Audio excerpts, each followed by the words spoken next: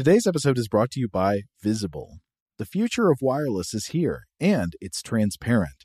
Switch to Visible, the wireless company that makes wireless visible. Get a one-line plan with unlimited 5G data powered by Verizon, just $25 a month, every month, taxes and fees included. No hidden fees, no surprises, no, really.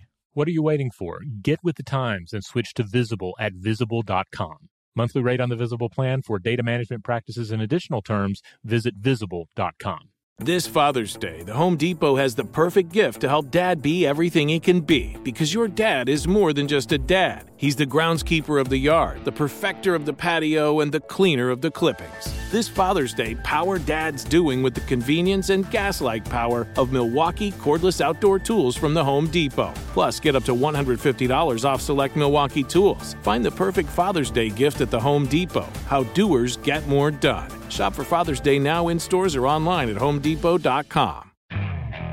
Okay, picture this. It's Friday afternoon when a thought hits you. I can spend another weekend doing the same old whatever, or I can hop into my all-new Hyundai Santa Fe and hit the road. With available H-Track all-wheel drive and 3-row seating, my whole family can head deep into the wild. Conquer the weekend in the all-new Hyundai Santa Fe. Visit HyundaiUSA.com or call 562-314-4603 for more details. Hyundai, there's joy in every journey. Is getting gas at Shell burning a hole in your wallet? Get the Drop app. With Drop, you can earn free gift cards just by filling up your tank. Download Drop now. Use code DROP88 to instantly receive $5 in points. Welcome to Stuff to Blow Your Mind from HowStuffWorks.com.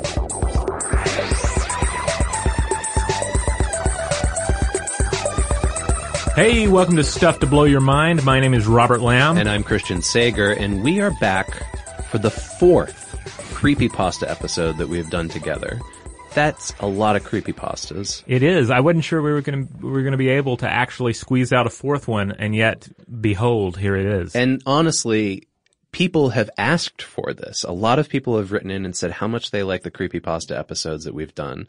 Now, I'm trying to recall this because this is my 3rd Halloween on the show. Mm-hmm. We've done one for each Halloween, but I think we did one off-season maybe as well. I think so. I think the first one was off-season and then we came back, or maybe the second one Something was. like that, yeah. So we have, if you're unfamiliar with creepypastas, we will set this all up for you, but this is and by the way, it being the 4th doesn't mean that you have to go back and listen to the other 3 either. Like, right. They're not at all connected. This is just like a fun kind of Halloweenish thing that we've been doing on the show for a while now. Yeah, and it's actually rounding out our Halloween, our month plus of Halloween content, because this is airing the Thursday following Halloween 2017. So if you're sitting there at home and you're going, I don't know what a creepypasta is, this is very weird. You keep saying that word. Okay, here's the real brief visit to it again. Creepypastas are these viral copy and paste texts that are in the form of horror stories. They evolved from the term copypasta, which was essentially when people would copy and paste like made up letters or fiction to each other and send them around in chain emails. Right. Or another example of just pure copy pasta that I've encountered is on these various question and answer websites where someone will say, like, this is a specific example. Someone's like, oh, I have to get a prostate exam tomorrow at the doctor's office. What's going to happen? Should I be concerned? And then somebody drops some ultimately like hellacious or scandalous story about what happened to them. And then if you take that copy and you search for it, you see, oh, this exists in various places. This is just like a grab bag bit of text that somebody will distribute as needed to freak people out. Exactly. That's kind of the fun of it, is that they take the shape of urban legends. They appear like things that have actually happened, right? This is sort of fake news before fake news, right? Yeah. People saying this happened to me on the internet and everybody going, wait, what? And kind of like circling around back and realizing that it's just like for fun. It's like fake news that became self-aware because now you'll have websites where creepypasta is curated and even composed and shared exclusively with the creepypasta community.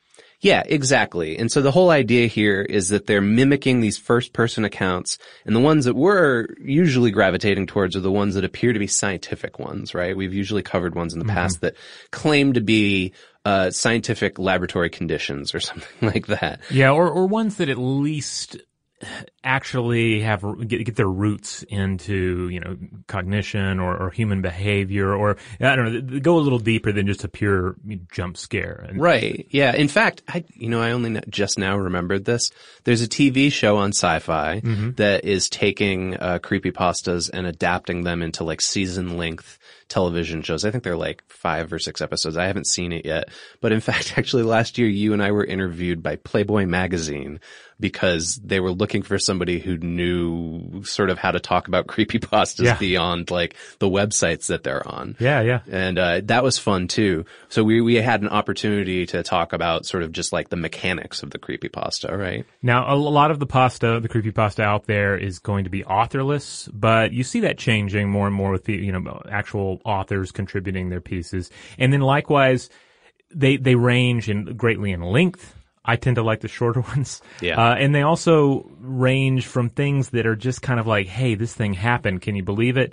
Or sort of Wikipedia-style entries, to things that are more clearly attempts at a narrative structure. So the most popular one that those of you out there have probably heard of before, and you might not even realize, oh, that's a creepypasta, is Slender Man. And we talked a lot about Slender Man in the previous episode, so I'm not going to do a lot of deep dive onto that here. But really, the genre of creepypasta seems to have hit its peak somewhere around 2010.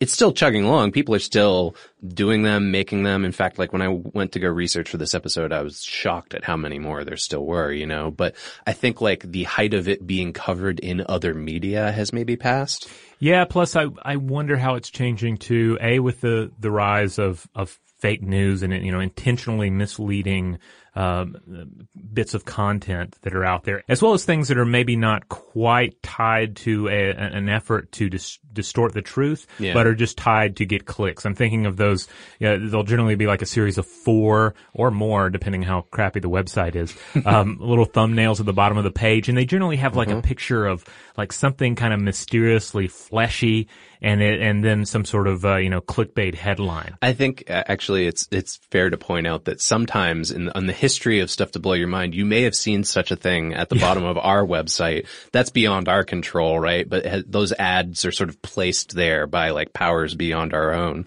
I wonder if there's a potential for a new genre. I guess you could call it, let's see, it's clickbait, so what, creepy bait? I don't know. Ooh, creepy bait. I like that. Yeah, exactly. You create an entire business around churning out creepy baits with like weird little thumbnails that would sit on the bottom of sites, and people click on them and think they're reading a story that's like, you won't believe these 5 celebrities who aren't allowed in Hollywood anymore. But like it's actually a horror story. That is a great idea for a business. Let's start that. All right. So in this episode, we have each gone out into the wilds of creepypasta and once more brought back a couple of topics to tackle, tease apart, and try and find some Stuff to Blow Your Mind content about. You retrieved 2 from the wilds. I retrieved 2. Now, you probably want to touch on the source for your 2 creepypastas. Yeah, so our last creepypasta 3, if you're keeping track, these are like horror movies the way that we're calculating them, was all about something called SCP, which was brought to our attention by several listeners. The SCP Foundation is this collection of scientific creepypastas that's out there. And the idea is it's as if there's this warehouse of oddities that are collected and contained somewhere, kind of like that TV show Warehouse 13. And the guidelines are basically that the articles should have an interesting idea, reasonable containment procedures for the creepypasta, and a clear description with each entry. They operate on a rating system, so the community actually upvotes and downvotes based on like what their favorite ones are. And both of my suggestions today come from a listener named Austin, who suggested a bunch of SCPs for us right after Creepypasta 3. And they have a bunch. It's a very fun website to just browse through and click on things and see just how absurd or legitimately creepy each entry is, because there's a lot of humor on that website, which I very really much like. Yeah. And it is, you're not wrong. There's like thousands now. That was the thing that kind of overwhelmed me. As I was like, how am I going to do this? But luckily, Austin pointed out 2 great ones that I'm going to work with today. So my first is called SCP-962. That's its designation, but we can call it the Tower of Babel for our purposes. And you have to stress how Babel is spelled here. Yeah, B-A-B-B-L-E. Now, I'm going to just summarize this because I think it would take too much time to read the whole thing, but I recommend, like, if you're into this idea, just go to Google and type in SCP-962 and the whole thing will pull up. But the gist of the Tower of Babel in this creepypasta is that there's this large steel tower that has been found by human beings, and it produces these animal-human hybrid servitors that are under its control. They basically come out of the bottom of this thing, and they go within a short radius of the tower to recover local resources. And it's implied that these resources are brought back to the tower to help rebuild the tower itself, to do some kind of crazy experiments inside of it, and possibly to create these servitors as well. They're described as being sort of like lycanthrope cyborgs. Like they're half animal, half human, but they've got cybernetic implants kind of. And they also, outside of the mining and like gathering materials, they also hunt animals. So they'll kill animals and bring back their bodies to the tower, but they will not harm human beings. It's made very clear that human beings are in some way revered by this tower, which may be sentient, or there may be something inside the tower that's sentient that's sending all this stuff out. Now, what do they do with the animals they bring back? Well, it's unclear. They maybe make more servitors out of them, and that's something I'm going to cover in looking at the science here. But also, the tower will occasionally release these balloons, and the balloons will have high-quality writings attached to them, and the writings sometimes go a little crazy. Like sometimes they're like little short stories, sometimes they're poems, sometimes they're rants. And the rants seem to be the ones that like give us a glimpse at the actual personality of the tower, and it seems to worship humanity, and it refers to humanity as the great ones over and over again. Oh, wow. In your description of all of this, I am picturing it as a Monty Python animation by Terry Gilliam. I feel like that's probably the purest expression. That would be great. Actually, yeah. You know what? It makes me think of Brazil a little bit. Oh, yeah, yeah. Yeah. So the thing that makes the balloons tied into all this resource collection is that the balloons are made out of the skin of animals that are recovered. So it's very strange.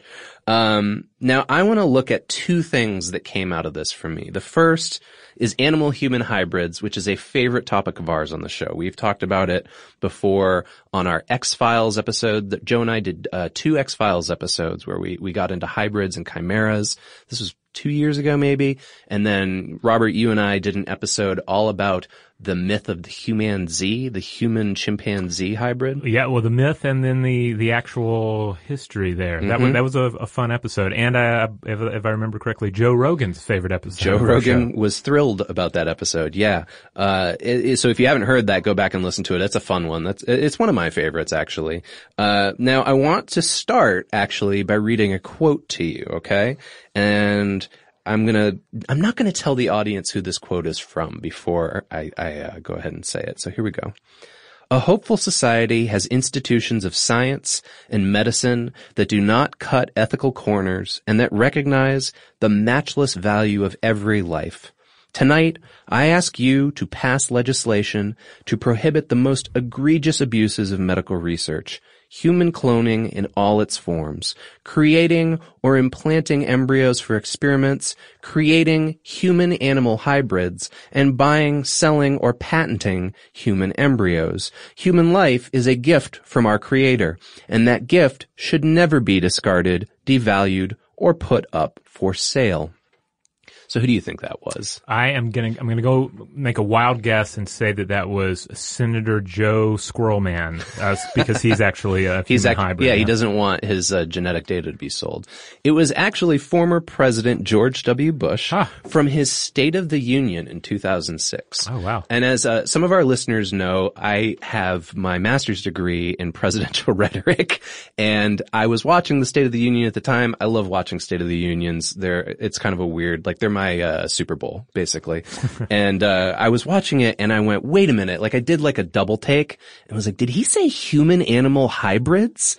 Like has he gone so far off the deep end that he thinks like werewolves are a thing? You know, I was really like, where did this come from? You know, and it turns out that this was actually an issue at the time, like in scientific experimentation, that was kind of rearing its head up. And so I think Bush, like from his ethical standpoint, was trying to tackle it. But actually, this is when I became aware that experiments to create human-animal chimeras are ineligible for public funding here in the United States. So you cannot, the government will not help pay for anything that's even semi-related to that. Yeah. Now, of course, it's worth driving home that the actual experiments that are not being funded in these cases are not experiments to create humanzees or to create some sort of a mutant pig person that will, labor in the mines. They're far more realistic and applicable, areas here. Like one of the ones that instantly comes to mind, and I believe we've discussed this one in the past on the show, is what if you could use a pig to grow human organs within it for organ transplants to humans or any other kind of like tissue or organ growth. If you could grow it in an animal or on an animal, that would make the whole process easier, right? Yes. In fact, that is exactly what I'm going to talk about here today, because I imagined one of the tower's servitors as being pig-like, because in the description of the creepypasta, it specifically said that the way that they're sculpted is to try to make them look more human, even though they have animal hybrid features. And it said that, like, if it has a snout, which I immediately thought of a pig, that the snout would be, like, cut off. So it's very strange. But so I immediately went to pig, and not for any old reason, but pig human hybrids are a thing that have been being worked on for a while. And in fact, this year, since our Humanzee episode, actually, there's been some further research on this. So, just a reminder, I mentioned the Humanzee episode earlier.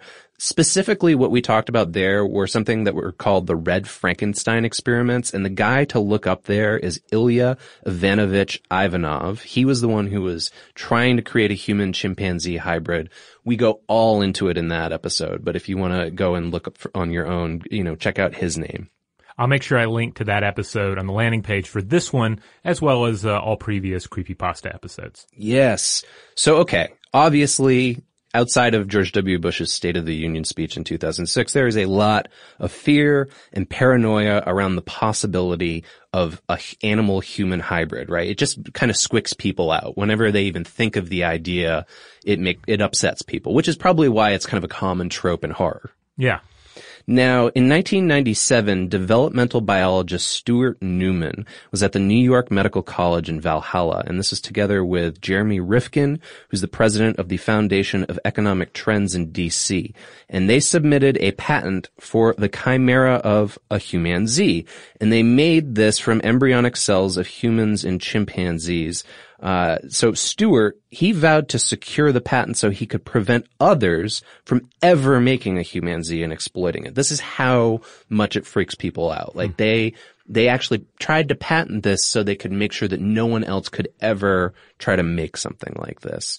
And so he was actually denied this in 2004 by the Patent and Trademark Office. Why? Well, it gets back to something that George W. Bush was talking about in that speech. It's important to remember the U.S. Patent and Trademark Office actually rejects claims of hybrid patents because they would too closely resemble humans, and you can't patent humanity. You can sell it, you can exploit it, but just no patent. Right. Yeah. Well, it always cracks me up, like when companies refer to like human collateral or like human resources, like they're talking about human beings as if they're objects, right? Or like like pens that they order from Staples or something. Yeah. If any word or phrase sounds like it should come from a pig mutant in a giant tower, it's human resources, right. Along with all those other wonderful words like head count reduction and so forth. Yeah, exactly. Right. Like basically like the sanitization of like companies doing quote bad things to people, right? So actually hybridization is quite common in nature, right? We've all heard of zebra variations, like zebras mixed with any other Equus genus species, like zonkies or hebras or donkras, right? Like that was a huge thing after Napoleon Dynamite, where everybody thought how cute it was to combine different names of animals, but that's a real thing.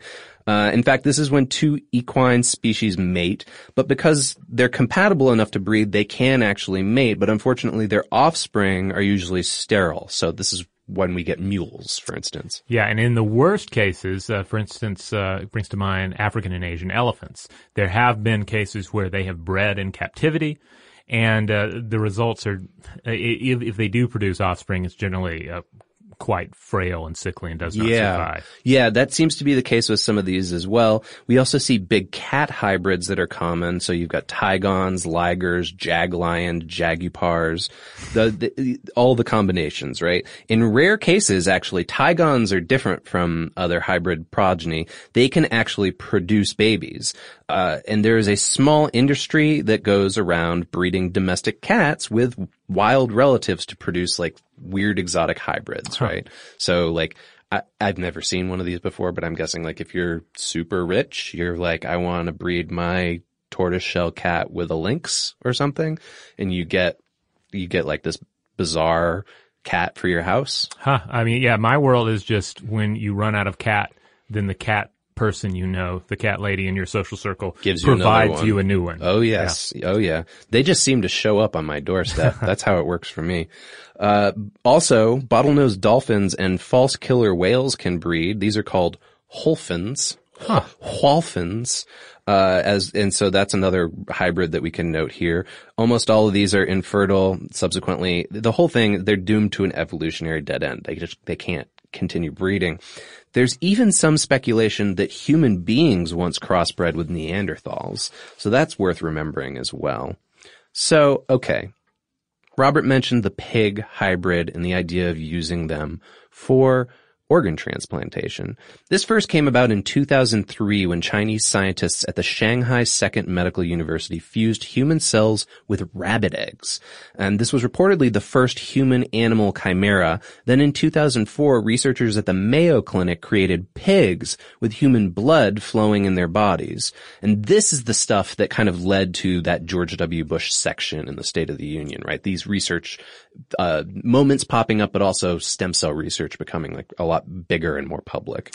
Yeah, I mean, it is weird to imagine that, right? To think of this pig that has been engineered to have human blood in it for the purposes of blood donation. And, and you know, the ramifications are not necessarily attractive there. I mean, if you're against, say, the eating of animals, the raising of pigs for food, then, you know, how are you supposed to feel about rearing pigs just so you can drain their blood and sell it? Yeah, it's for me, it's an ethical thing along the lines of, we were just talking about in our optography episode about the experiment where they're running alum solution through a dog's eyeball while it was still alive to see if optography was real, right? Like, that is upsetting to me. But I'm also a vegetarian, and that's kind of part of just my ethical standpoint, right? Whereas I can totally understand why some people would be like, and in fact, I've got data here to talk about this. Every day, 22 people die because they can't get the organ they need, right? So I can completely understand the concept of saying, well, it's actually worth it to us to grow these pigs with human organs inside of them so that we can harvest those organs and save some of those 22 people every day. Yeah, ultimately you look at it as the choice, right? Okay, either we're going to go ahead with pigs that have human blood and human organs, or you guys get more organized and more committed to attending blood drives and donating your body when you die and having everything set up so that we don't have to rely on the hybrids. Yeah. Do you remember that movie, The Island, that came out a couple of years ago? Oh, yeah. This was basically the premise there, except for it was even more horrifying because they were clones of actual people that were raised to maturity so that those people would have exact duplicates of their organs on hand. Yeah, it's essentially a remake of Parts, the Clonus Horror, or is it Clonus the Parts Horror? I've never seen it. It was an old Mystery Science Theater film. It had Peter Graves in it. Okay. It's not bad, actually. It's very watchable, but it's essentially the same plot. Yeah. Never Let Me Go. Yes. Also. That's right. Entails a similar plot, but with a lot more intelligence applied to it. It's a little less, Michael Bay. Yeah, considerably less. There's less explosions in Never Let Me Go. Mm-hmm. I've read the book. I've not seen the movie. Yeah. So, okay. Here's the thing. Earlier this year in 2017, scientists announced that they had created the first successful animal-human hybrid. How? they merged human cells into pigs. So technically, actually, what they created was a chimera and not a hybrid, but those two terms get conflated. But basically, a chimera is an organism that contains cells from two different species. The reason why they did it was just what we were talking about right there, to help grow donor organs. So this is an international team. It was led by the Salk Institute in California, and they reported their findings in the journal Cell. Their research was funded by private donors. Why? Well, I'll remind you, the United States will not provide any public funding for research like this. So how do you make a chimera, right? If you've got your little chemistry set at home and you want to make a chimera, you probably can't, but I'll give you... do not attempt. I'll give you a quick description. The first and riskiest way to do so is to literally introduce the organs of one animal into another. So it would be like that Christian Slater movie where he has a monkey heart. What? Right? What movie is this? I can't remember what that movie is called, but there's a movie where like it's a romantic teen drama, and he has like a huge scar over his chest, and he tells everybody that he's got a monkey's heart in his body. Okay. Yeah, I vaguely remember the trailer. He's like a bad boy too, right? He's always a bad boy, of course. Yeah. But the host's immune system in this case, let's say it's Christian Slater, will usually reject these other animal organs, right? Mm-hmm. So that idea seems a little far-fetched. But the second way to make a chimera is to start at the embryonic level and introduce one animal's cells into the embryo of another and then let them grow into a hybrid. So this followed another Salk study that was funded and conducted on mice and rats. And what they did, they used the genome editing tool CRISPR, which comes up a lot, both on our show, but also just kind of in science communication in general. It's a hot topic right now. With CRISPR, they were able to delete the genes that mice need to grow certain organs. And then they could use those mice as hosts to grow healthy pancreatic tissue for rats. This allowed those organs to flourish inside the mice bodies. The next step is essentially to inject rat stem cells into pigs. Now, they did this, but that failed because those animals have different gestation times. So rats and mice are kind of closer together. Pigs are surprisingly closer to humans, actually. This surprised me. So their organs are a little more similar, so that's why they're working with pigs here. They introduced 3 different types of human cells into pigs, and they found that with just the right timing, they could get those resulting embryos to survive. Once they put these embryos in adult pigs, they survived for 3 to 4 weeks, and then the researchers removed them for analysis. So to be clear here, there's only actually a low percentage of these embryos that survived, and the human tissue within seems to grow slower than they expected. So any organs that are grown would probably be rejected by humans because they have too much pig tissue in them. So the next step that this research team is looking to figure out is if they can increase the number of human cells inside these embryos. And this could take years before they get to any kind of point where they're growing functional human organs. And in all of this, I guess you have to think, like, what's the line? Like, at what point is there too much human in there? At what point are you making some sort of a humanoid drone creature that maybe has no brain but just sits there and grows organs, and how are we supposed to feel about that? Well, right, yeah, there's a lot of ethical implications involved here, and I really want to point out here too, what they're doing is not tantamount to making animal-human people. Right. Like, you will often see, if you Google animal-human hybrid and you see legit articles about this pig study, they will use these crazy photos that have either been photoshopped or like are some kind of puppets or something that are designed to look like horror movie monster, half pig, half people. And that's not the case of what's going on here. I think a lot of the revulsion that occurs with this topic is it basically comes down to this type of science forces you to re-examine what we are. Yeah. And if you have a certain idea of what a human is and what it means to be human, that's maybe a little bit divorced from like the scientific genetic realities of everything, then this can be a bit of a shock.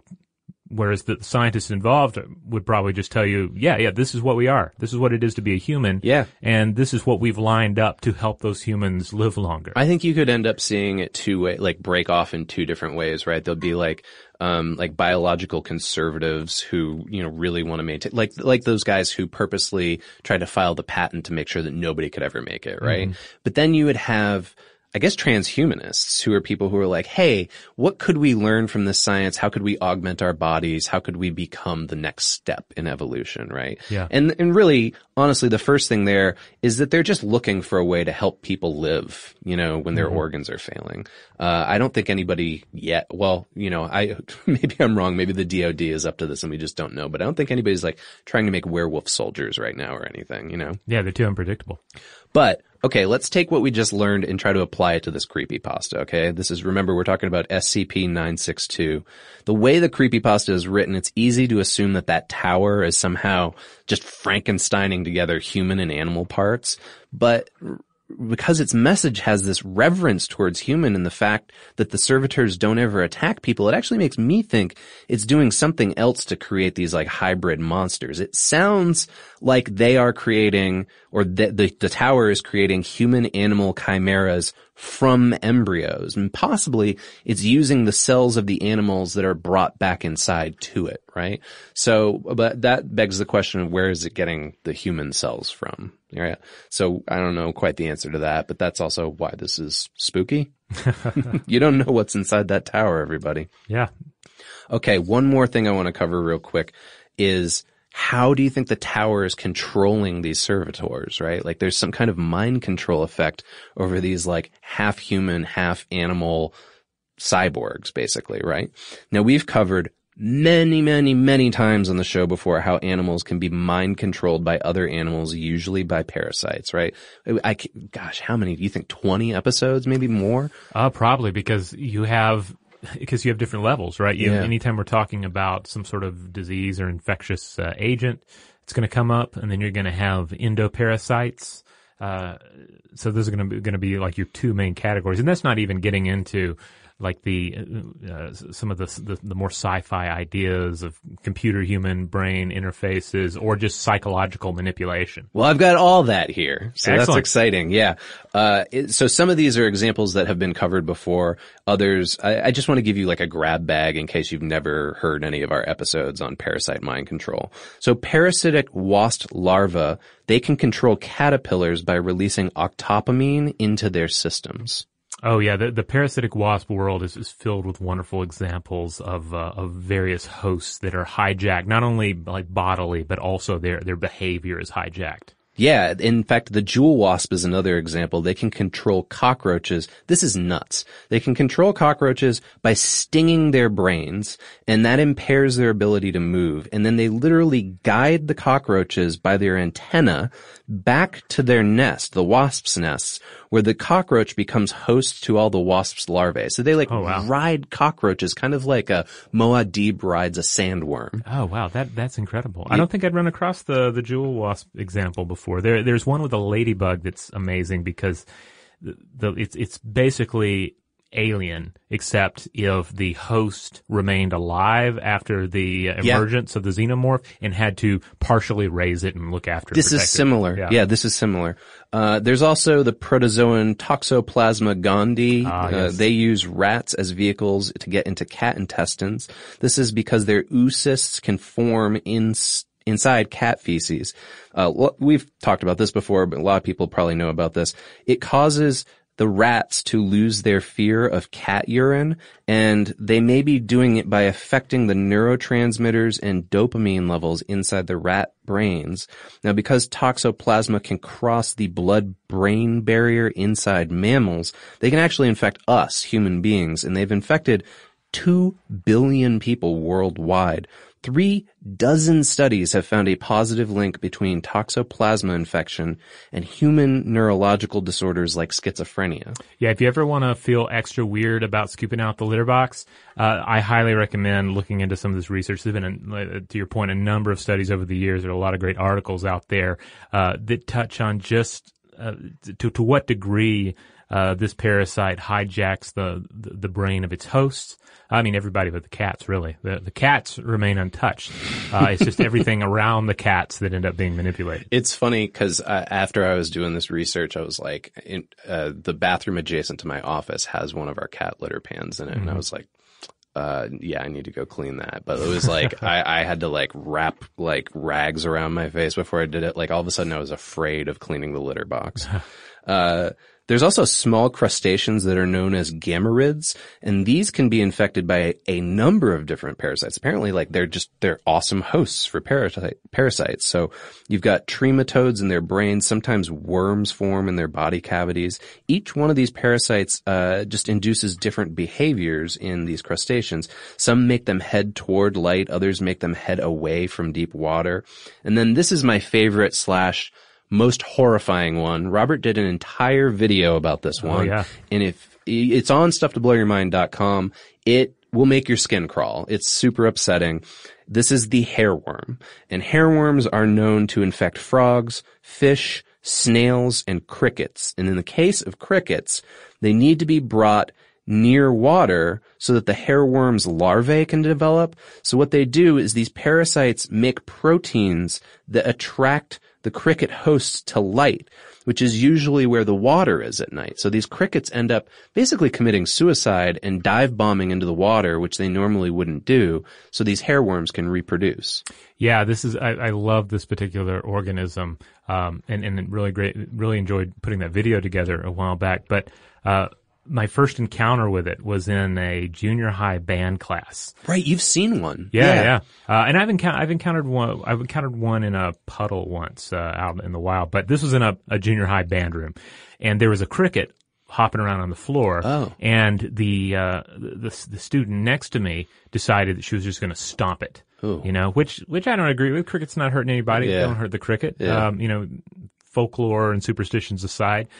But but it served her right, because the second she stomped that thing, it's sitting there dead, and then the horsehair worm starts crawling out of the cricket, and it just totally, grossed her out. Like I think she had to move, to a different chair. Yeah, if you've never seen one of these things before, it's like something out of a body horror movie. Yeah.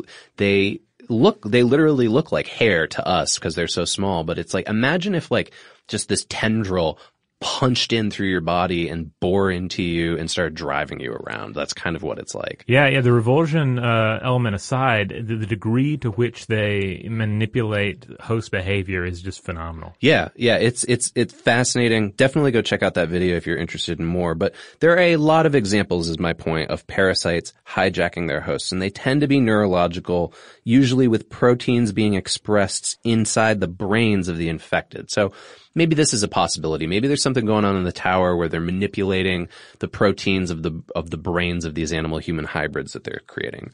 Or maybe it's electronic, and I think this is more likely given the description of the creepypasta.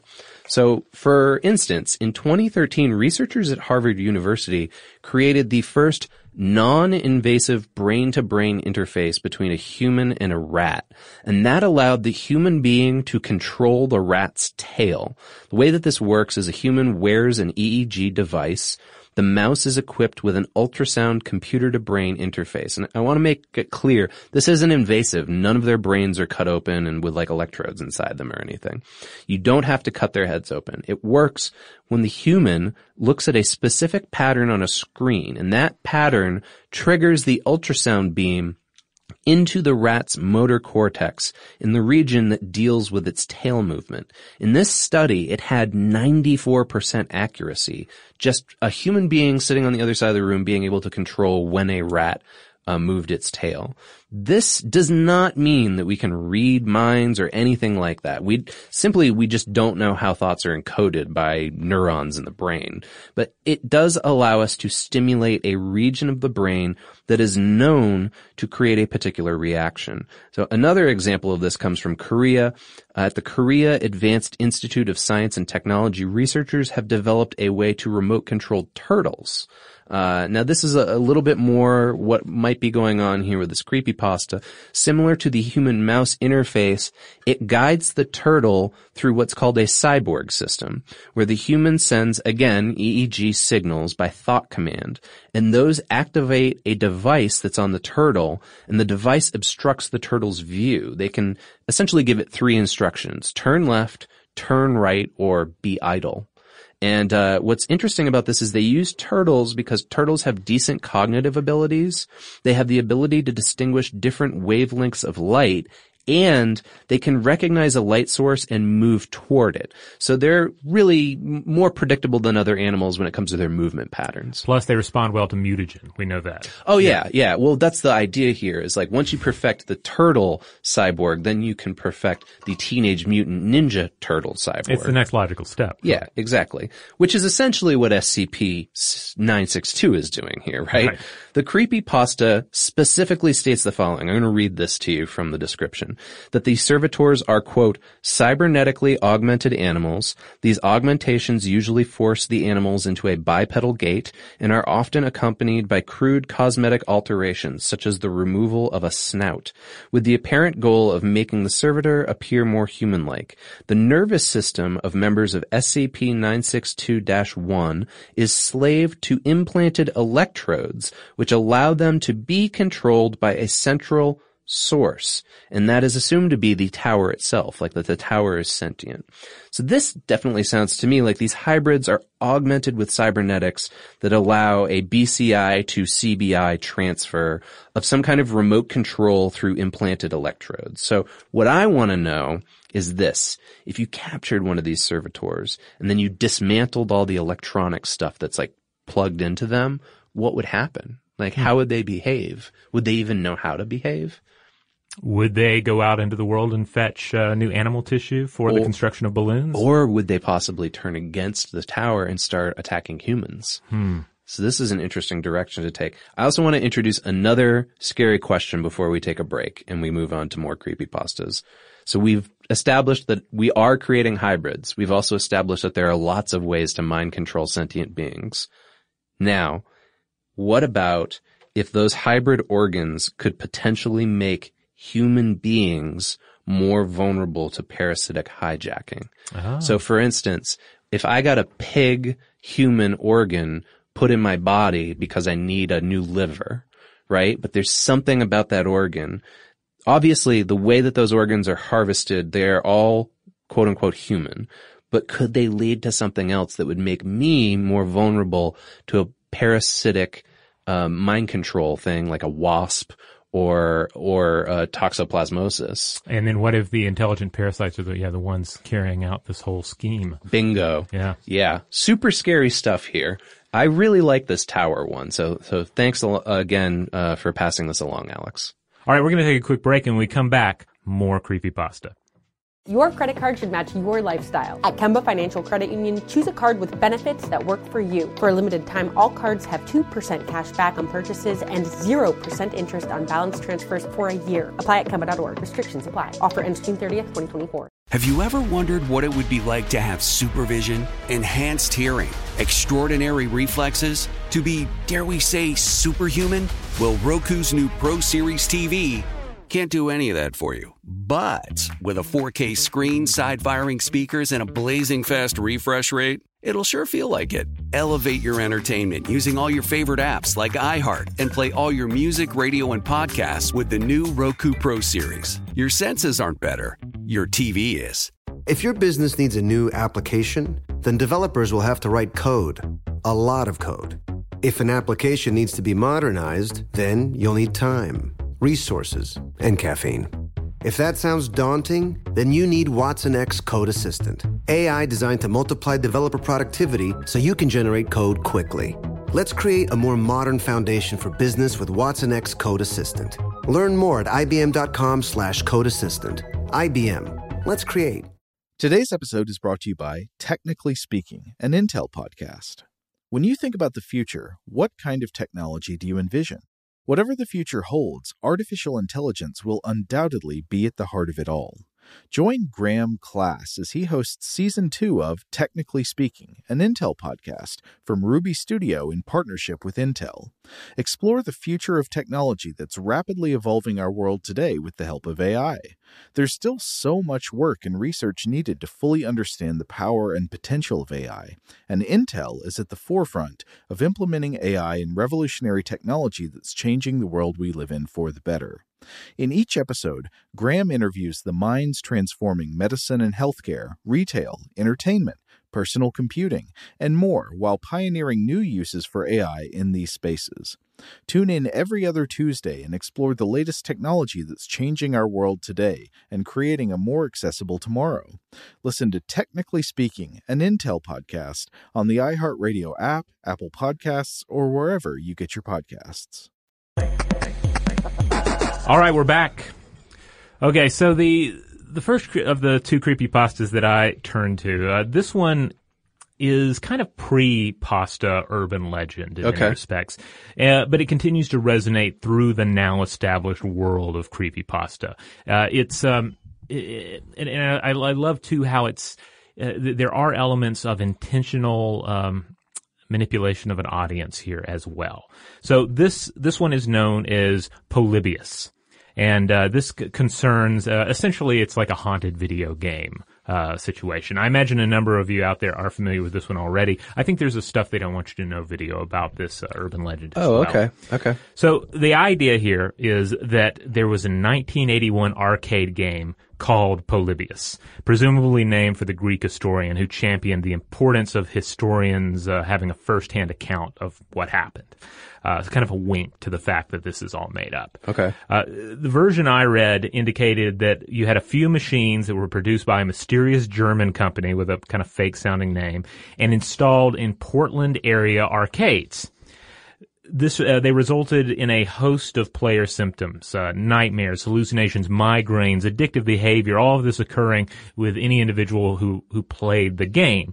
And then, and while this is going on, there are like mysterious men in black coming in and checking on the machines, perhaps getting some data out of them. Huh. And then, all of a sudden the machines vanish overnight and people were just left to whisper about what was the deal with the Polybius machines. Was it part of a government program to test, adolescent minds? Was it something more nefarious? Was it an accident that then the government got interested in? It's a pretty cool idea. It's kind of Tron, but better than like the Tron Legacy sequel. Yeah. And as you know, we both love the Tron Legacy sequel. We've talked about it on the show before, but this sounds like a great hook. Yeah, I mean, it also reminds one of another film from the Tron-ish era, that same sort of genre of let's make a film about a crazy video game, and that being The Last Starfighter. Totally. Yeah, that was exactly what I was thinking. Yeah, where it's been a long time since I've seen it. I loved it as a kid, but the arcade machine is like a recruitment device for an alien civilization. Yeah, if I remember correctly, like the way it works is if you get the highest score on there, then this like alien armada comes to Earth and recruits you because they're like, oh, you are so good at this video game that you're actually going to be like an amazing pilot in our war. Yeah, it was a fun flick. I may have to check it out again someday. But this urban legend led to concerning Polybius led to a string of video games that adapted the Polybius title, and there was even a Simpsons reference in, I believe, 2006 thereabouts. Now, investigations into the any reality behind Polybius, it tends to point towards 2001 as the starting point, and it was probably created by a guy by the name of Kurt Kohler as an intentional effort to drive traffic to coinop.org. This according to Stuart Brown, the man behind the Ahoy video series who looked into it. So I also read where skeptic Brian Dunning believes that the roots of the pre-pasta here probably emerged from distortions of real-life complications surrounding video games, particularly apparently when Tempest first came out. This was the Atari game. There were some cases of quote-unquote video game-related illnesses associated with it. And then there were some accounts of video game-related illnesses that popped up in the Portland area around 1981. And in 1982, we had the first video game known to have coincided with the death of a player. Coincided, not, caused the death. Yeah. But there was the heart attack death of 18-year-old Peter Brukowski in Calumet City, Illinois. This reminds me of something we talked about recently on the show. I can't remember what episode it came up in, but the Pokemon panic in Japan and how that was deemed to be like a moment of mass hysteria. So I wonder if that's possibly what caused this legend. It could be, because the other side here is you have this technology that's suddenly everywhere and it involves the children. Yeah. You have news accounts of some of these incidents taking place. And then down the line, it's easy to wrap this all up in an attractive urban legend. Perhaps in the case of Polybius, taking existing urban legends and just simply tying them up in a nice bow, which is something you see with a lot of actual creepypasta. Because it's easy to see why all of this is compelling, right? Because video games, they do enact a strange power over the players in many cases. You know, they give us this flow state. You're generally dropped into a very limited world of fixed and often black and white objectives. And there's even like the game itself is telling you what to do. Either you're on the rails, or in some cases there's a voice in your head telling you, this is what we're doing now, go do it, achieve the objective, here's your reward in video game coins. Right. So, on top of that, of course, I think most of us are probably familiar with some of the symptoms that occasionally pop up from excessive video game playing or video game addiction. So it might be, say, strange blisters on your bum from sitting in an odd position, a headache, eye strain, neck and back pain, digestive problems, sleep problems, sadness, drowsiness, even palpitations. And this kind of thing happens. I've also seen some of these same symptoms line up with just, say, excessive computer use, too much time sitting at a computer for a job, or I've known people who ended up like screwing up their back a little bit from being in the same position while reading a book or something. Yeah, no, this is definitely something. So I am a recovering World of Warcraft addict. Oh yeah? Yeah. And so I definitely am familiar with all of these symptoms because I would like play for like 12 hours straight with my friends, like almost all through the night. And it was not good. Those were not good days for me. But also like sometimes when I'm working during the day, for instance, on this episode, I'll sit there and I'll just be so into the research and typing everything up and reading and typing. And I realize I haven't gotten up for a while, and so I actually tried to make it a point to get up once an hour and go outside and like, let my eyes adjust to like natural light for a minute, Yeah, you don't want to get those research ankles or those research blisters. That's going to be, when you and I are old men, they're going to discover like all kinds of new ailments of what happens when you sit there and do research for too long.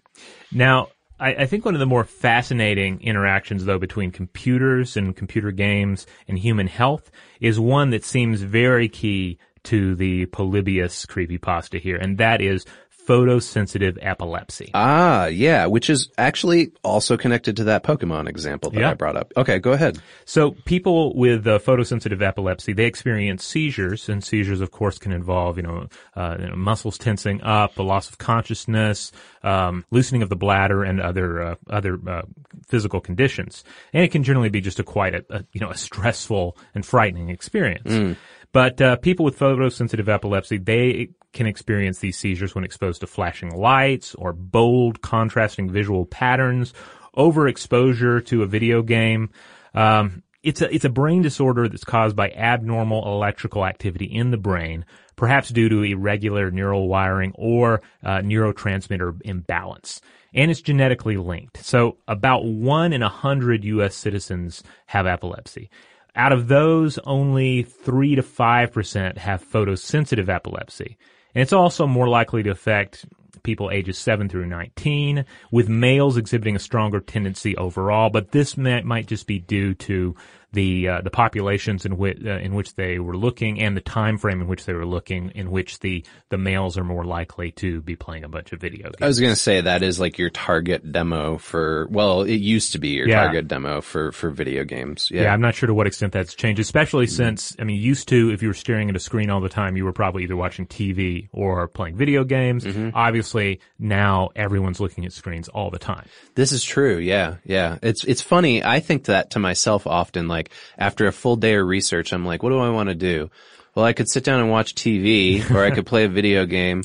Well, those are both looking at a screen again. Mm-hmm. And now even like if I want to read comics or read a book, I read them all digitally. That's another screen I've got to look at. I have so many screens to look at. That's one of the reasons I like the Kindle I have, because it's a screen, but at least it doesn't have a glow to it. My Kindle's the same, yeah. But occasionally, I did this just yesterday. I was like, after a long day of just looking at screens, I was like, I'm going to just take a magazine into the bathtub. Perfect.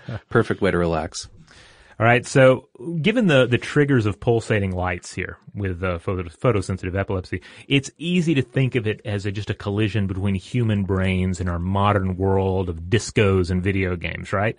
But the earliest possible case of this goes back to ancient Greece, where we have reports of an epileptic who would go into seizures if a potter wheel was rotated in front of his eyes. Interesting. Okay. Because you don't necessarily have flashing lights, but if you have light behind it and you have this pattern occurring. Yep. Like it's a pattern of contrasting light. Yeah. Yeah. But even this, you have to point out from an evolutionary standpoint, it's still kind of an invention of the modern world. We're talking about the wheel here, right? Mm-hmm. It's something certainly we've had for a while, but we haven't had it long enough to really impact human evolution. And even you'll find encounters where color can stimulate photosensitive epilepsy, generally reds and blues. And these are colors that are not the most common in the natural world. I mean, aside from the sky, which many argue is not truly blue, I mean, how much pure blue do you encounter in nature? How much pure red? Yeah, that's interesting. I mean, some flowers for sure, but you're right that they would be like a lower percentage. Like if you were going to do like a color swatch palette of like your walk through the woods, they would be far smaller than all the greens and browns and earth tones. Yeah, and they would ultimately be easy to avoid and would not have an impact on evolutionary biology. Yeah. But I have to point out the same thing goes for a lot of the specific stimuli that people with photosensitive epilepsy encounter. Like in many cases, it's something specific enough that they can readily avoid it. And then on top of that, there are anti-epileptic medications that are taken as well. And then also, we mentioned the age range. Like as people get older, it seems like they're in many cases less susceptible to this. However, there is a case worth mentioning, and I believe we've touched on this on the podcast before, and that is the recent case of Newsweek senior editor Kurt Eichenwald, who was attacked on Twitter. The incident here is that another Twitter user disagreed with some of Kurt's political tweets. Okay. And knowing that he had photosensitive epilepsy, tweeted a flashing GIF at him, which resulted in a seizure. Really? Yeah. So it's it's a revolting case, but illuminating in light of everything we've talked about and about these triggers and the ramifications of these triggers in an increasingly technological world. Okay. I'm going to have to go back and listen to our episode about why is social media making us crazy, and then we'll be right back. Yeah. Okay, I listened to it. All right. Are we ready to move on? Yeah, that's basically Polybius here, the video game that allegedly drives one insane, or causes some sort of health problems. But of course, we have plenty of examples of video games that can cause at least certain members of the population various health problems. Isn't Polybius also the name of a Michael Shea short story? Ooh, yeah, I believe it is. It's a science fiction. That's the name of his one of his short fiction collections. Yeah, when I first saw this, I thought that's what it was because you let me borrow that book. Cool. That's a neat little tie-in just for fun for us and maybe for other people out there who are Michael Shea fans. We're big Michael Shea nerds here. All right. Well, let's hit another one then before we take a break. You have you have another specimen from the SCP. Yeah, this is SCP-682, also known as the hard-to-destroy reptile. And actually, linking it to Michael Shea, this seems like the kind of thing Michael Shea would come up with in his work. It's like, it's a straight-up monster, but is like this scientifically fascinating monster when you kind of apply real-world biology to it. Yeah, Michael Shea loved biology. I mean, it's evident in his work. So many stories involve some sort of unique monster biology that's clearly patterned after, say, parasitic wasps or the behavior of spiders, etc. Yeah.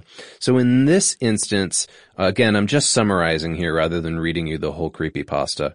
This is an intelligent reptile, and it hates all life forms. It goes into a rage state anytime it's spoken to. And it has the following superpowers. It can regenerate by consuming any type of matter, whether inorganic or organic, and its digestion seems to be aided by gills that are inside its nostrils that can remove any usable matter from a liquid solution. So subsequently, it can't be killed. It has super high strength, speed, and reflexes. I wrote here, essentially we're talking about Wolverine, right? Like this is classic Hugh Jackman, Logan Wolverine type stuff. The lizard here, though, it can keep moving and speaking even if 87% of its body has been destroyed. So this is like this fearsome monster in creepypasta lore. And basically they say like you have to contain this thing in like a pool of hydrochloric acid at all times. And it'll like continually be regenerating, but at least it'll be like so constantly disabled that you can contain it that way. And I love that it's just a rage lizard. It's just an enraged lizard that hates humanity. If you actually go to the creepypasta page for this, again, it's SCP-682. There's demonstrations of some of the dialogue with this creature that shows just how much it hates everything. Now, of course, this made me think of reptile regeneration. And so I wanted to look into that and see like just how possible would reptile regeneration be at this level, okay? So we've all heard stories about lizards that regrow limbs or they regrow their tails. In fact, regeneration is mostly common in invertebrates like worms and insects. Crustaceans and insects can actually spontaneously lose and replace their body parts in a process that's called autotomy. But sponges and starfish, we also know they can replace and repair their limbs. Starfish can even regenerate into a new animal sometimes. And we've discussed this on the show before, another one of my favorites. We're revisiting a lot of greatest hits today. Yeah. The Hydra is such an amazing little animal. It can tear open its own flesh to create these mouths that they then shove their prey into before they heal back over their flesh. Yeah, the footage of this this phenomenon is wonderful because it's like something it's pure Lovecraft, because the rip just gets wider and wider until the mouth is larger than the Hydra was. Yeah. And you feel like it's just going to swallow your soul through the computer screen. It's upsetting, yeah. And I would definitely not want to encounter a human-sized Hydra, that's for sure. Mammals, we can regenerate a little bit. Like deer, they can regrow their antlers, right? And sometimes humans can regenerate internal organs like the liver, but we don't regenerate. And the reason why is because our wounds are sealed off with thickened mats of collagen. The scars ward off infection, but they make it really difficult to completely heal because the collagen is severing the nerves and those can't penetrate the barrier to reconnect. So it seems like biology is one of two ways. You either get to scar or you get to regenerate. Now scars, when you look at your scars, like I've got some scars on my hands and stuff, they're essentially just overgrowth of our normal fibrous scaffolding, the stuff that supports all of our tissues, right? Now, all kinds of lizards can regenerate, but not all lizards can. Crocodiles and snakes don't seem to be able to. And in fact, the photo of this SCP rage monster lizard, it's essentially a crocodile. That's what it looks like. But iguanas, geckos, salamanders, larval frogs, and toads, they have all demonstrated the ability to regenerate. In many cases, the regrown limb will separate from the muscles, the blood supply, and the nerves. The bones, they actually regrow not as bones, but as cartilaginous tubes. And so this isn't instantaneous. It can take, for instance, an Anole lizard 60 days just to regenerate a functional tail. And the process is stressful because the lizard has to use a lot of energy to do this. It can even lower their social status among other lizards. But the less stress the lizard deals with, the faster the stump will heal. So, wants to go to a little quiet place, be in the dark and just sit there and regenerate, Some lizards can only do this once, while other lizards can shed and regenerate over and over and over again. Now, interestingly, researchers at Arizona State University in 2014 were able to pinpoint the genes responsible for Anole lizard tail regeneration. And of the 23,000 genes, they narrowed it down to 326 that were, quote, turned on during regeneration. While they expected this to be mostly genes that were in the tip where the tail was regrowing, they actually found that cells dividing were all over the lizard, including in its muscle, its cartilage, its spinal cord, and its skin. They also found, get this, of those 326 genes that were responsible for regeneration, nearly all of them are present in us, in human beings as well. Ah. So in theory, we should be able to do the same thing. So they're hoping their research will help find a way to help with birth defects, spinal cord injuries, and possibly arthritis. Now, some of these genes seem to be involved in embryonic development and in wound healing. The genes involved in regeneration all seem to be part of the WNT pathway. I think that's how you pronounce it. It's just Wnt. It is just produced like that in the literature. That controls stem cells in organs like our brain, our hair follicles, and our blood vessels. So researchers, they've identified a type of cell that's really important for tissue regeneration. That's the satellite cell. And these satellite cells are also more common in Nole lizards. So, all right, let's apply this to our reptile monster here. It sounds like, as a reptile, it probably has the same ability that many lizards that we've described have, but this is at a more accelerated rate. It probably doesn't scar at all, and based on that 2014 genetic discovery, I would guess maybe this reptile has even more genes that, quote, turn on and allow its cells to divide, and maybe it has more satellite cells too, but it seems like it would need to consume a lot of energy to keep this up, right? So what is it eating? And it said in the creepypasta that, it can convert any matter into energy, essentially, right? It makes me think of this Legion of Superheroes character called Matter Eater Lad. So maybe this is like an evil version of that, okay? Well, it also reminds me, I think there was another SCP entity that's like a living thing without without an orifice. So they're like, where does its energy come from? And we talked about that in one of the other ones. Yeah, I believe so. Like there's the idea, it must have like an extra dimensional portion of its body that eats in another world or something. Yeah. Well, here I turned to just normal digestion and matter conversion to try to figure this out. So a brief primer on simply how we and most other living things digest. We break down food, and I'm putting that in quotes because remember, this thing can eat organic stuff, but we just break them down into smaller substances, and then we extract nutrients from them that gives us energy to develop. So there's 3 micronutrients for this energy: carbohydrates, proteins, and lipids.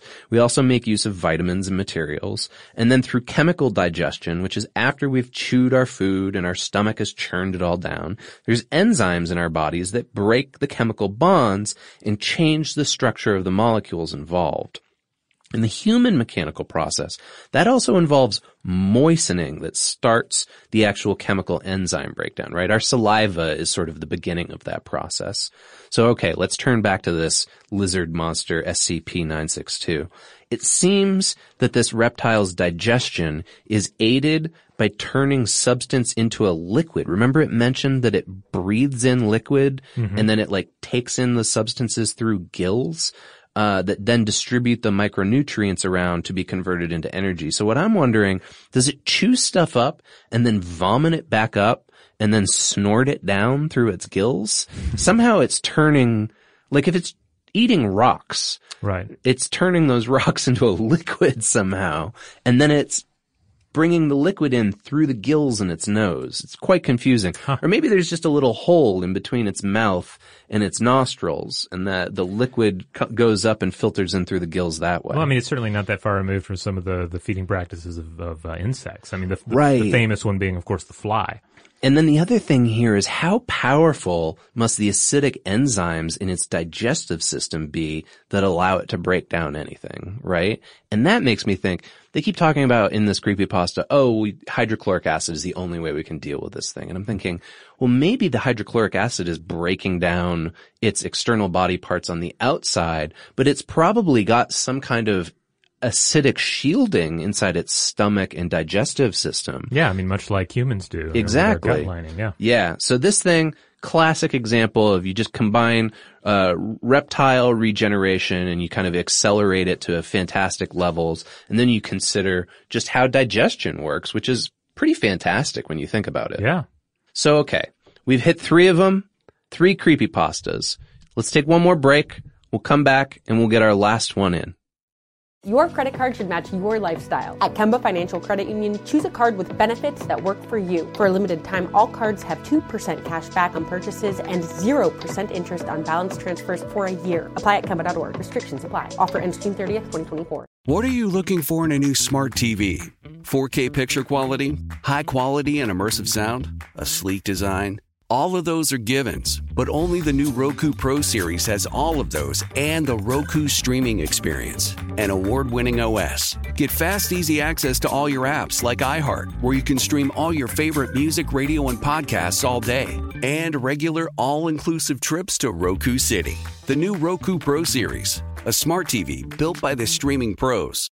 Before AI can help your business predict demand, accelerate growth, inform decisions, automate tasks, reveal insights, generate content, you have to trust it. Introducing Watson X Governance, helping you govern any AI as data, models, and policies change so you can scale it responsibly. Let's create AI that begins with trust with Watson X Governance. Learn more at ibm.com/governance. IBM, let's create. Today's episode is brought to you by Technically Speaking, an Intel podcast. When you think about the future, what kind of technology do you envision? Whatever the future holds, artificial intelligence will undoubtedly be at the heart of it all. Join Graham Class as he hosts Season 2 of Technically Speaking, an Intel podcast from Ruby Studio in partnership with Intel. Explore the future of technology that's rapidly evolving our world today with the help of AI. There's still so much work and research needed to fully understand the power and potential of AI, and Intel is at the forefront of implementing AI in revolutionary technology that's changing the world we live in for the better. In each episode, Graham interviews the minds transforming medicine and healthcare, retail, entertainment, personal computing, and more while pioneering new uses for AI in these spaces. Tune in every other Tuesday and explore the latest technology that's changing our world today and creating a more accessible tomorrow.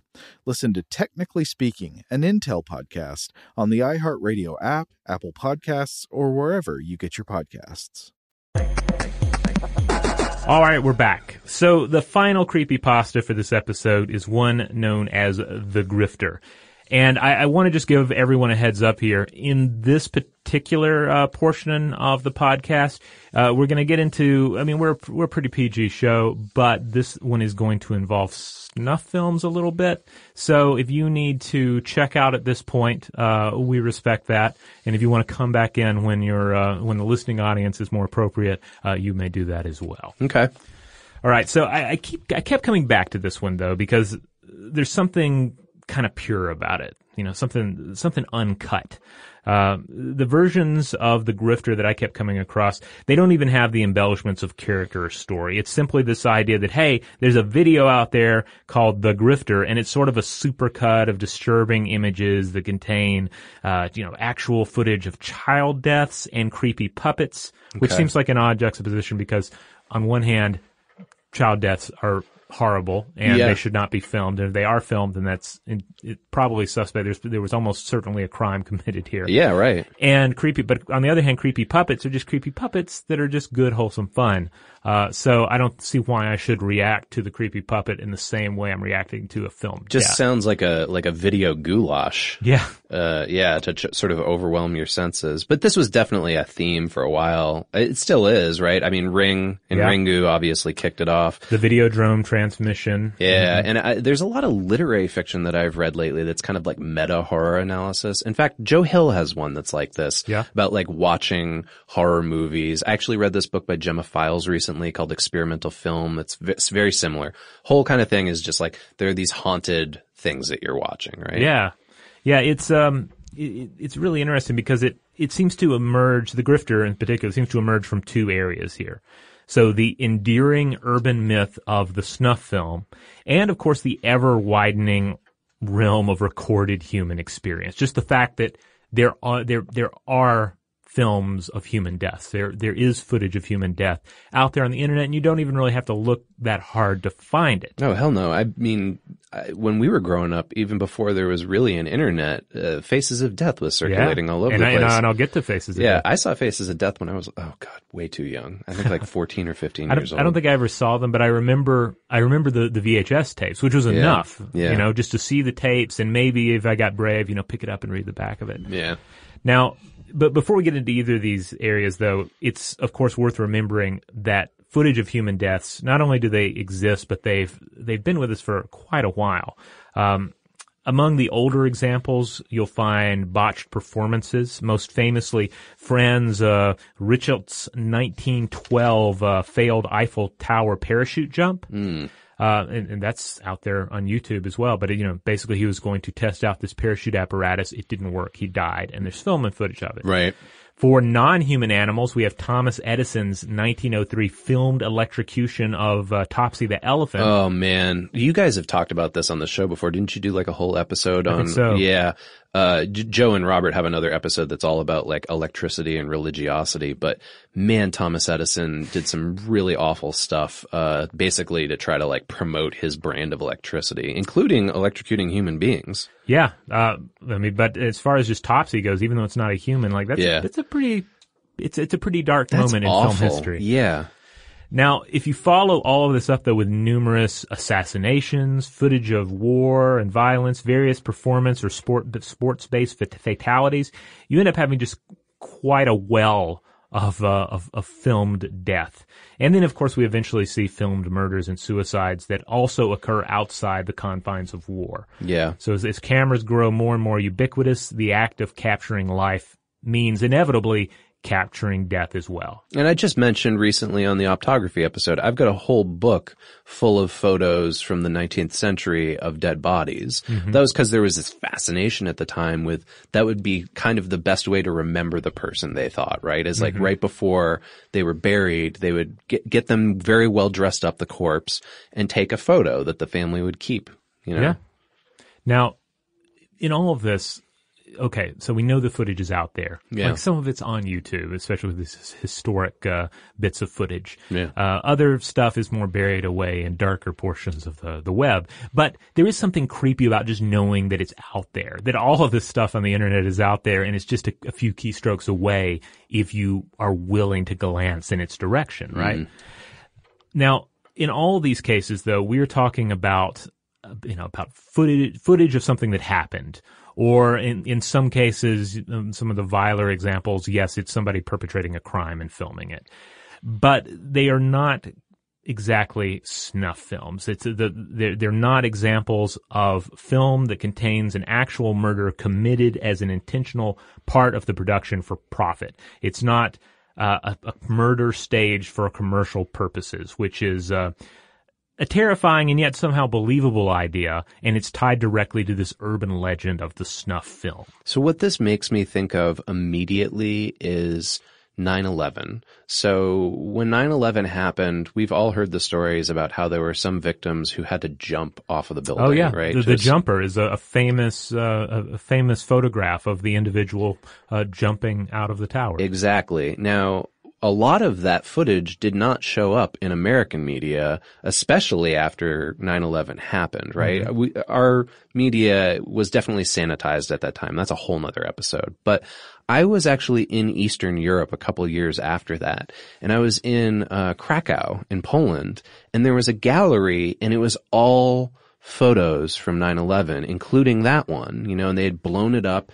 And it basically, the gallery was sort of challenging you to look at this moment of horror and real death, but confront it in a way that American news media wasn't willing to. Oh yeah. I mean, there are times when a photograph or film footage of actual human death has certainly been a poignant, capture of what it means to live in our modern world. I mean, we could sit here and list the various, assassinations or, a lot of them, I guess, are targeted political assassinations, political murders. Big one is Vietnam footage. Yeah. Mm-hmm. More recently, there was the Russian ambassador to Turkey. Is that correct? It was shot in the gallery, and there was a journalist there and captured the whole thing. And they were powerful, award-winning photographs of this crime taking place. Mm-hmm. But again, very different from they're not snuff films. Right. Yeah, they're not designed to entice you. So let's get into this idea of the snuff film real quick. This is probably the only chance on the show we have to talk about the really interesting history of them. And again, we're not going to get into explicit details of things here. But the term itself emerged in the 1970s. In fact, 1971, an allegation was made in Ed Sanders' book, The Family, the story of Charles Manson's Dune Buggy Attack Battalion. That's the actual title. And he charged that the family was involved in making films of this nature. He called the Charles Manson family. Right. Yeah. He charged that they were making quote unquote brutality films, and he later referred to these and coined the term snuff films. Okay. Now, all he had to go on here, though, was a secondhand rumor that he himself eventually refuted. But it was a fact that the family had stolen an NBC TV truck in the summer of '69 and kept one of the cameras around. But the film was all recovered, and Sanders himself later admitted that no footage of murders or of dead bodies ever materialized. But the idea was out there, and the rise of adult cinema with actual scenes of sexual activity and horror cinema with an increasingly violent and bloody focus, this seemed to make it all the more possible, right? Like, what are these filmmakers going to do next? Yeah. And then we had one particular film that came along to just sort of push this to the next level, and that was the 1976 film Snuff, that was promoted and put out there as if it were an actual snuff film. So the taglines for this one are, and you can look up the posters, "The picture they said could never be shown," "The bloodiest thing that has ever happened in front of a camera," "The film that could only be made in South America where life is cheap." We just sort of redid this again recently with that, and you and I are not fans, but Eli Roth's Green Inferno, which came out 2 years ago. It wasn't, they didn't market as like, this really happened, but there was sort of a like, this could have really happened because we were filming actual tribes in South America that have never been filmed before, and who knows what they're up to, right? Yeah, well, he was specifically playing with the legacy of Cannibal Holocaust, which is a film that came out after Snuff that also had this vibe of, is it real? Is this a snuff film? Are these real dead bodies or real murders? And it ended up being investigated, and of course there's no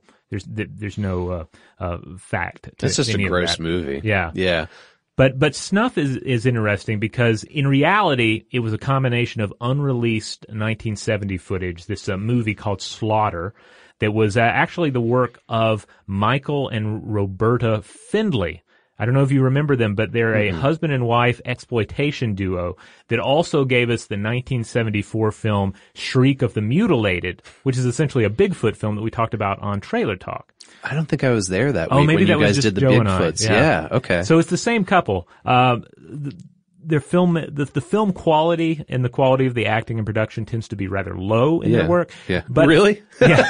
But I think they were deceptively bright. Yeah. At least from a marketing standpoint. And I think even to a limited extent from a storytelling standpoint in Shriek of the Mutilated. It has a fabulous twist. But Slaughter, this movie dealt with a Manson-inspired cult, had scenes of bloody death. And then when they repackaged it, they just added an ending to it in which the woman seems to be murdered by the film crew. So it's kind of like a Holy Mountain moment where they break the fourth wall. Yeah. And it's like, oh, this isn't a movie at all, and the filmmakers are the real murderers here. So this, like, one of the things that I like about 70s horror cinema is that it was trying new things in ways that, like, a lot of other decades of horror cinema seem to have been a little bit more conservative. Mm-hmm. But this was one of them, right? It was like the filmmakers were trying to see how far they could push the envelope and how that affected the audience, right? Yeah. And I mean, I think the best example, one that both you and I love, is Texas Chainsaw Massacre, which is clearly not real, right? But it's filmed in that 1970s way. I wish there was like a way to encapsulate this with like the style of actual film that it's shot on and how the audio is recorded, but it's so organic and analog and raw. It has almost kind of a documentary vibe to it. Yeah. And it came along at just the right time and in the wake of, or in the same time period as some of these films that we're discussing here. Absolutely. Now, when Snuff came out, it was almost immediately out as a hoax, both that year in Variety magazine and also due to an LAPD investigation. It just simply doesn't hold up to close scrutiny. Yeah, you watch it and you realize, this is fake blood. This is a horror movie and not a particularly good one. But the reputation stuck with Snuff for a long time, and as argued by Ethene Johnson and Eric Schaefer. in their piece, Softcore, Hardcore, Snuff is a Crisis in Meaning, which came out in 1993 in the Journal of Film and Video. They said that this part of this film's success was that there was just a lot of genre confusion. It was hard to classify it as anything else because it wasn't really that explicit, not as explicit as other horror movies that were coming out at that time. It certainly wasn't pornographic, so it didn't have that sheen to it. But it just confused people. And then there was this idea that it was real, which I think is one of the elements with a lot of footage of actual violence and actual death, is the disconnect between what these acts look like in reality versus what they look like in cinematic portrayals. Yeah. So in a way, if you're not that great of a filmmaker, you don't have a great effects team, you're able to perhaps hit that area of uncertainty where people are like, oh my goodness, that really didn't look like a shooting. Right. Maybe that was a shooting. Because real shootings don't look like movie shootings. Yeah, that's an interesting point too, and maybe why the 70s was such a culmination of this kind of stuff. But also just that we were getting into a phase where effects were getting better, film quality was getting better, and then obviously the production of such kind of things was going into bigger studio investments, right? Yeah. So all the more money that was put into it made it look less real. Yeah. But of course it was all production. This also makes me think, I'm obsessed with this show right now, Mindhunter, which is on Netflix. Yeah, this is the serial killer show. Yeah, it's all about how the FBI is in the early 70s is trying to figure out how to come up with a working behavioral science understanding of serial. And that period of time was also like that, right? All of this stuff, and Manson is mentioned right in the first episode of that, where they're just trying to understand these horrific psychopathic acts, right? And they can't wrap their heads around it because they don't have a language to yet. Yeah. And I think pop culture was trying to do it in this way, while maybe the FBI was trying to do it in their own way, And it's interesting. One of the things that's interesting about watching Mindhunter is now, from our perspective of 40 plus years of police procedurals where we all sort of know the nomenclature of serial killers, that when you're watching it, you're like, oh, yeah, it's so obvious, but they don't quite get it yet because they're literally unfamiliar with any of this. Yeah, it was a new day, and what was happening seemed to be defying typical patterns, typical classifications. And you saw that in reality, and you saw it in art as well. Yeah. Now, this of course leads to just this legacy of the idea, oh, there's snuff films. Somewhere out there, someone's making snuff films. Right. But it's important to note that there are no true snuff films. There are no films in which someone is intentionally murdered as part of a commercial exercise. And this has been investigated by journalists. This has been investigated by law enforcement agencies. I believe it was investigated by Nicolas Cage in that movie 8mm. Yes, which I remember enjoying back in the day. It has what's his name? The European actor who played. I've never seen it. Oh God, it's actually tremendously fun because you have Peter Stormare. Yeah, one of my favorites. Yeah, I think his name is something Velvet or something. Okay. And he's the guy that's making these snuff films, and he's just acting over the top. Ugh. And at the end, spoiler for 8mm, he's shot. And I remember this because he's like, oh, I'm bleeding, I'm dying. It's not supposed to happen like this. I wanted something more cinematic. And then he says, machine, kill them all. He's talking to the sort of the Gimp murder character in the We movie. should just have a whole Peter Stormare trailer talk episode. He's the best. He's fabulous. That movie Constantine. I've forgotten everything except for his Satan He's character. only in it for 5 minutes, but my wife and I still to this day will quote him as Satan in Constantine. Yeah. He's so good. All right. So yeah, again, there are no snuff films. People have looked into it. But I think the idea, the reason that snuff films or even stuff like the Grifter, the reason it resonates is because we are inclined to glance at the horror, to rubberneck on the highway and maybe just clink on some sort of a suspect link. And for some people it goes further. There's a 2012 Verge article that explored the topic of gore fans and it summarized that such individuals share, quote, a compulsive curiosity about human nature and frailty and a firm belief that the mainstream media does a disservice by censoring, quote, what's really going on. Yeah. And I think there's some truth to that, because for the most part, we are removed from the physical reality of death. We do that through the way that we treat the dead and how we compartmentalize them within the funeral industry. Yeah. And like we said earlier, death in film and TV is not necessarily something that's going to line up with the real experience of murder and violence and death. Man, I know we don't really have the opportunity to do this, but I kind of want to do like a whole podcast, not just an episode, like a podcast series all about what we've talked about with just this last creepypasta, because I think there's a lot to unpack there. Yeah. Like humans, both uncomfortability and fascination with visions of death. It's undeniable. All right, so there you have it. A fourth creepypasta is now in the books. It's boxed up, ready for the vault, and hopefully it'll help everyone out there, cap off their Halloween seasonal listening as well. Yeah, and in fact, I think this is going to publish actually right after Halloween, so we're giving you a special treat here. Yeah, we went one over. Well, it's still Halloween we couldn't week. Help ourselves. I feel like that week between that encompasses Halloween and All Saints Day. It's still Halloween. Keep your Thanksgiving weeks out from here. What is it? Walpurgisnacht? That's in May actually, but it's the Witches Week. Yeah. Anyways, hey. All of those other creepypasta episodes that we've been mentioning throughout this, if you liked this one, you'll probably like those too. Creepypasta 1, 2, and 3, they're all on StuffToBlowYourMind.com. They will be in the show notes for this episode, but hey, visit the website. Everything's on there that we've been talking about this episode. The podcasts that we've done, all those videos, including the horsehair video we talked about, and then also Robert's blog posts, which are the hidden gem secrets of Stuff to Blow Your Mind. If you're a real Stuff to Blow Your Mind fan, you're going to want to check those out. And if you just want to get in touch with us directly, if you want to chat with us about creepypastas, recommend creepypastas, or give your thoughts on some of the movies we've mentioned here, you can simply email us at blowthemind@howstuffworks.com.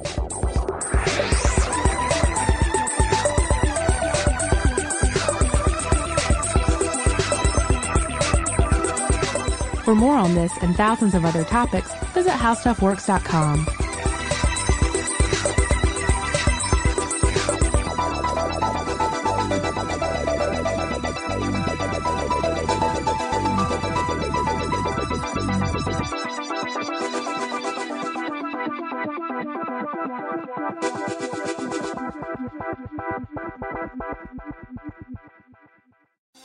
Thinking of popping the question? Diamonds Direct has an offer you can't miss. This month only, buy a natural diamond engagement ring of 1 carat plus and receive a free natural 1 carat diamond tennis bracelet valued at $2,000. Imagine giving her the ring of her dreams and her wedding gift all at once. No one provides education, selection, and value like Diamonds Direct. Your chance to get a free tennis bracelet from your friends at Diamonds Direct won't last long. Details at diamondsdirect.com.